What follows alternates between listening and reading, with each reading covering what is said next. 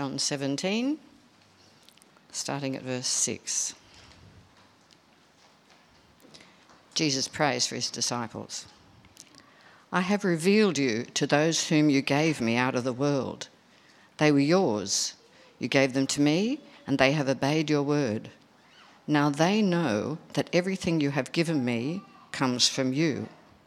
For I gave them the words you gave me, and they accepted them. They knew with certainty that I came from you, and they believed that you sent me. I pray for them. I am not praying for the world, but for those you have given me, for they are yours. All I have is yours, and all you have is mine, and glory has come to me through them. I will remain in the world no longer, but they are still in the world, and I am coming to you. Holy Father, protect them by the power of your name, the name you gave me, so that they may be one as we are one. While I was with them, I protected them and kept them safe by that name you gave me. None has been lost except the one doomed to destruction, so that Scripture would be fulfilled. I am coming to you now, but I say these things while I am still in the world, so that they may have the full measure of my joy within them. I have given them your word, and the world has hated them, for they are not of the world any more than I am of the world. My prayer is not that you take them out of the world, but that you protect them from the evil one. They are not of the world, even as I am not of it. Sanctify them by the truth. Your word is truth. As you sent me into the world, I have sent them into the world. For them I sanctify myself, that they too may be truly sanctified. This is the word of the Lord.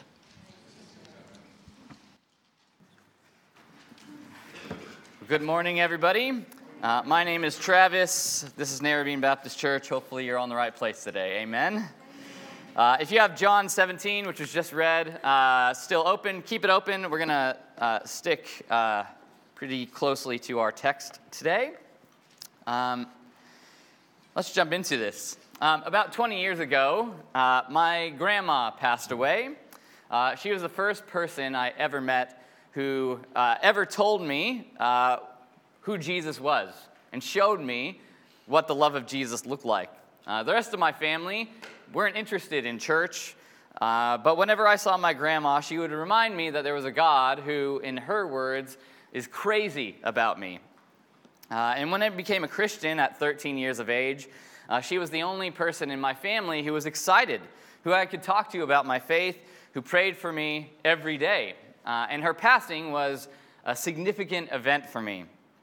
About 10 years ago now, just after my wife and I moved to Sydney, my parents informed me that there was a box of my old stuff that they wished I had taken with me in the move, including something that I never knew about before, which was a letter written from my grandmother to me in the days before her death. For 10 years, my parents had forgotten to notify me about this letter. And then, a year later, when I returned back to America for a wedding, I stopped by my parents' house to visit them and to pick up this letter. After spending some time with them, I asked them if they could go and bring out this box of old stuff, including this letter from my grandma. And so my dad disappeared into the garage for a bit, and then he pulls out this box of old Star Wars toys and DVDs and photo albums and everything, and I start looking through it. There's no letter. It might be in storage, they said, and they promised to get it out next time I was in town. Well, a little over a year ago, my parents moved from California up to Washington State, and I thought, well, this will be a good time to ask them, since they probably had to go through all their stuff, go through all their storage, if this letter from my grandma had been located. They told me that they had looked everywhere, but believe it had been lost during the move. So, for the past 20 years, there has existed a letter written for me by someone who loved me through and through. Those words on this lost letter, I'm guessing, would have contained encouragement and wisdom for the years ahead. a reminder of who I was and where I was heading. And every now and then I think, how good would that have been to know for sure what her final words were for me? What prayer would she have prayed for me? And I wonder how different it would be having those words with me when she is not here to tell me herself. Well, we're in John 17 today, and these are Jesus' final moments with the ones that he loves. He has been their rabbi, their mentor, their life changer. And earlier, Jesus is sharing a meal with them, and he reminds them that they will not be left as orphans, but will be given his very Spirit to be with them and in them. He tells them that they have a mission to remain in him, to be fruitful, and to be his ambassadors to this world in his absence. And now, here, Jesus, in the presence of the ones that he loves, prays. And in our passage today, he specifically prays for those he is about to leave. Verses 6 to 19, which we just read, function similar to a letter that someone might write to you before they die. A letter, a prayer that tells you who you are and where you're heading. This is a letter to those people in that room that night, to his followers that he is about to leave behind, to give them direction, a clear pathway for the next season of their lives. But I don't think it was just meant for them. See, these reminders that Jesus leaves his closest followers then have wisdom for us now, because we find ourselves in a similar position to them. People trying to follow Jesus without Jesus physically present with us. It's a letter for us, which should make us eager to find out what is in that letter. Well, there are 3 reminders Jesus leaves for his disciples here, and they are as follows. Number 1, you are not divided but one. Secondly, you are not of the world but in it.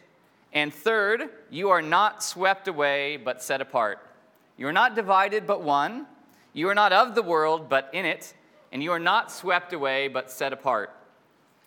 These are all statements of who you are in Christ, but also prayers of where you and I ought to be heading. So let's dive into these 3 points. First of all, Jesus prays that we, his loved ones, would not be divided but one. If you have John 17, verse 11, look at the second half of that verse. Jesus says this, Holy Father, protect them by the power of your name, the name you gave me, so that they may be one as we are one. Now, this is not the first time that Jesus has talked about this kind of unity, this kind of oneness in John's gospel. Up on the screen, John 14, verse 10, Jesus tells the disciples this, Don't you believe that I am in the Father, and that the Father is in me? The words I say to you, I do not speak on my own authority. Rather, it is the Father living in me who is doing his work. Similarly, way back in John chapter 1, verses 1 and 2, we are told this, In the beginning was the Word, and the Word was with God, and the Word was God. He was with God in the beginning. John says in all these verses that Jesus and God are one. Perfect unity, in which there is no hierarchy, no divisions, no secrets, no competing wills, no conflicting agendas, but rather unity of thought, will, purpose, and authority.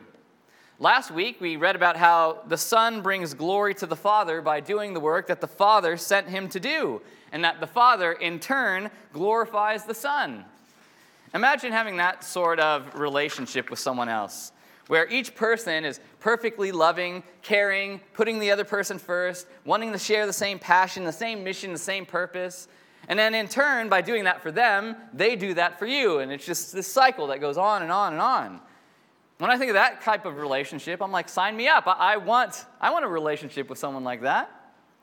And Jesus says that same unity, that same oneness that he and God the Father share is something, as followers of Christ, that we can share with him and one another. So who are you? You're a member of God's family. You are a part of this thing where you can gather with people of completely different backgrounds, different experiences, from different stages of life, from different socioeconomic situations, who speak different languages, who have different colors of skin, from different parts of the planet, and say, these people are my people. And when we take these parting words seriously, it's an incredible thing. However, you may be aware that for many periods of the history of the church, we have not listened to this description of who we are. Rather, we've been rather disunified, disharmonious, pushing our own agendas, being more exclusive than inclusive. And it's why there are thousands of church denominations, and we constantly hear about churches splitting or shrinking. And I think it's actually quite repulsive. And the world eats it up, because that's how most people in the world live on a regular basis, striving and fighting and clawing for top spot and undermining and judging and categorizing and labeling and finger pointing. It's our natural human instinct at times. But here Jesus is saying that there is something powerful available to us. That in the church there's a different way because of the work of Jesus. That same oneness that Jesus has with the Father, we can share with one another. Secondly, Jesus says, you are not of the world, but in it. Have a look again at John 17, verses 14 to 16. It says this, I have given them your word, and the world has hated them, for they are not of the world any more than I am of the world. My prayer is not that you would take them out of the world, but that you would protect them from the evil one.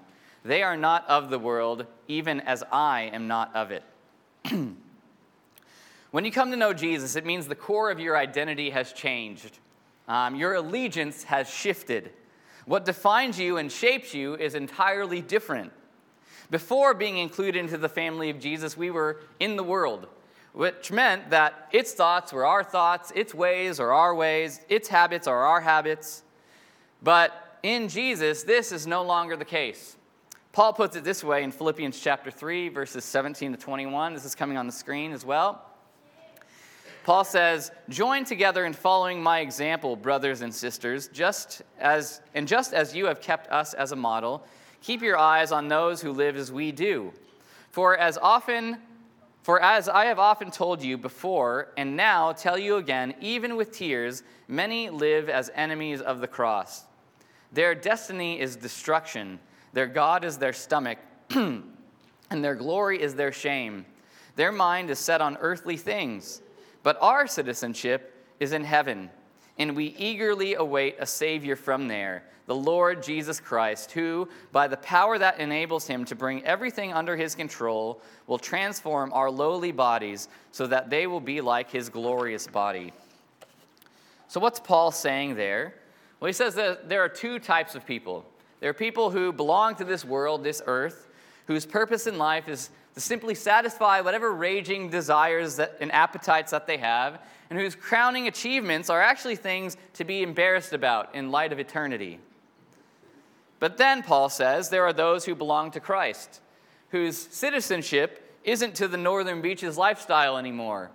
It isn't to Australia anymore. It's not to the ways of this world anymore. But now we have switched sides. And what Paul here and Jesus in his prayer are saying is that unlike someone like me, who is both American and Aussie citizen, there's no such thing as being a dual citizen between the world and heaven. You can't be both, which means that you ought to stop imitating everyone else around you so that you can live as ambassadors for the kingdom of God. Not so that by our actions we can be saved, but because we are saved. Because we are citizens of heaven, we have this firm promise in Jesus, and so we eagerly want to respond to this great truth by looking and living differently. And finally, Jesus says we are not swept away but set apart. In verses 11 and 15, Jesus prays for protection for his followers. And he says that because their allegiance has shifted, it has meant that trouble and persecution are going to come. Nobody wants followers of Jesus to actually follow him because that means that they're going to be confronted with the hollowness of their lives without God in it. Jesus advocates for us. He knew then and he knows now that really taking his commands seriously is difficult work. In Hebrews 7:25 says that even now Jesus is interceding to God on our behalf. Paul in Romans 8 says that when we don't even know how to pray, the Spirit steps in and speaks for us. So whenever you think you're being swept away, we are to know that Jesus is never going to let us go. But not only are we not going to be swept away if we take this seriously, but Jesus prays that we will be set apart. Have a look again at John 17, verses 17 and 19. Jesus prays this. He says, "Sanctify them by the truth. Your word is truth. As you sent me into the world, I have sent them into the world." Now, that word sanctify there is not a word that we commonly use today. It comes from the Greek word agiazo, which is a fun word to say, which literally means to make holy or to set apart. Now, whenever I think traditionally of the word holy or sanctified, I think it means perfection, right? There's no blemish or sin. Everything is completely perfect.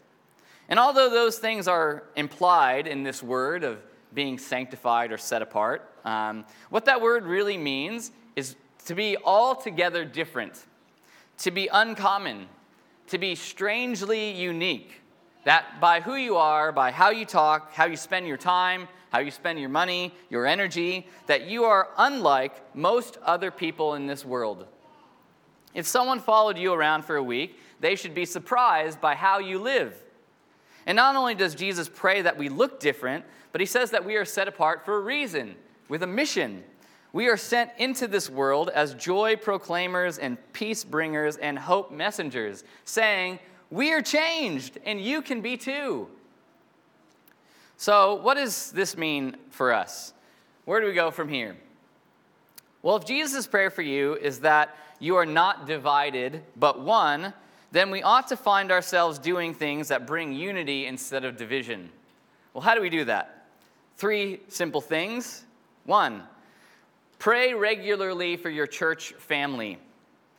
Seriously, each day we should be praying for our church as a whole and individuals within God's family, both in MBC and around the world.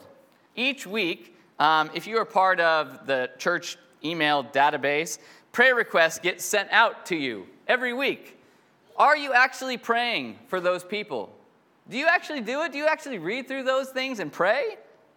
When someone comes up to you and talks to you at deck time and says something, shares something that they're going through, instead of saying, I'll pray for you and then forget later on, which is what I often do, maybe you should just pray for them right then and there. Have you ever thought about that? Maintain a journal of how you can be praying for others. Get on Operation World or Open Doors, these websites, about things that are going on around the world and how we can pray for our brothers and sisters in Christ around the planet. Make it a habit. Pray for those around you. Secondly, say, I want the way of Jesus in your relationships with others. So when someone posts something on Facebook that completely flies in the face of what you think is correct theology, if you said, I want the way of Jesus, how would your response to that person change?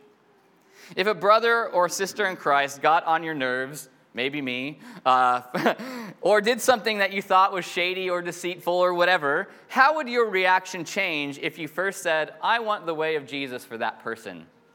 My guess is that it would be drastically different. Third, serve instead of expect to be fed. If you gather on Sunday or in a community group thinking, man, I hope Travis preaches for under an hour today because I really got other important stuff to get to, or I hope that they don't sing any hymns this week, or I hope that the study tells me exactly what I want to hear, or I hope someone comes over and talks to me without me having to get up and talk to them, then all you're doing is inviting division into the church. I've been on that side of the church. You know, a grumpy spectator who instead of walking away closer to Christ and making new friends, I walk away with a chip on my shoulder and a hole in my heart. It's not healthy for the church, and it's certainly not healthy for you.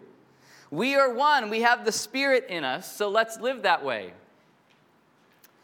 If Jesus' prayer is that we are not of the world, but in it, we ought to find ourselves doing more things like citizens of heaven would be doing, rather than citizens of the world. Examine your life. Is how you're spending your time, your money, your talents bringing glory to God or yourself? Does your life look radically different from those around you? Do you find yourself caring for the poor, regularly sharing the gospel with your friends, being generous to those in need, inviting in your neighbors, welcoming those at church who you don't know, standing up for the oppressed, serving even though it's costly, spending more time in God's Word than you do on Netflix, praying and seeking out God's will instead of scrolling through Instagram? If not, maybe we ought to think about where our citizenship lies and if we are actually interested in Jesus or just the things that Jesus offers us.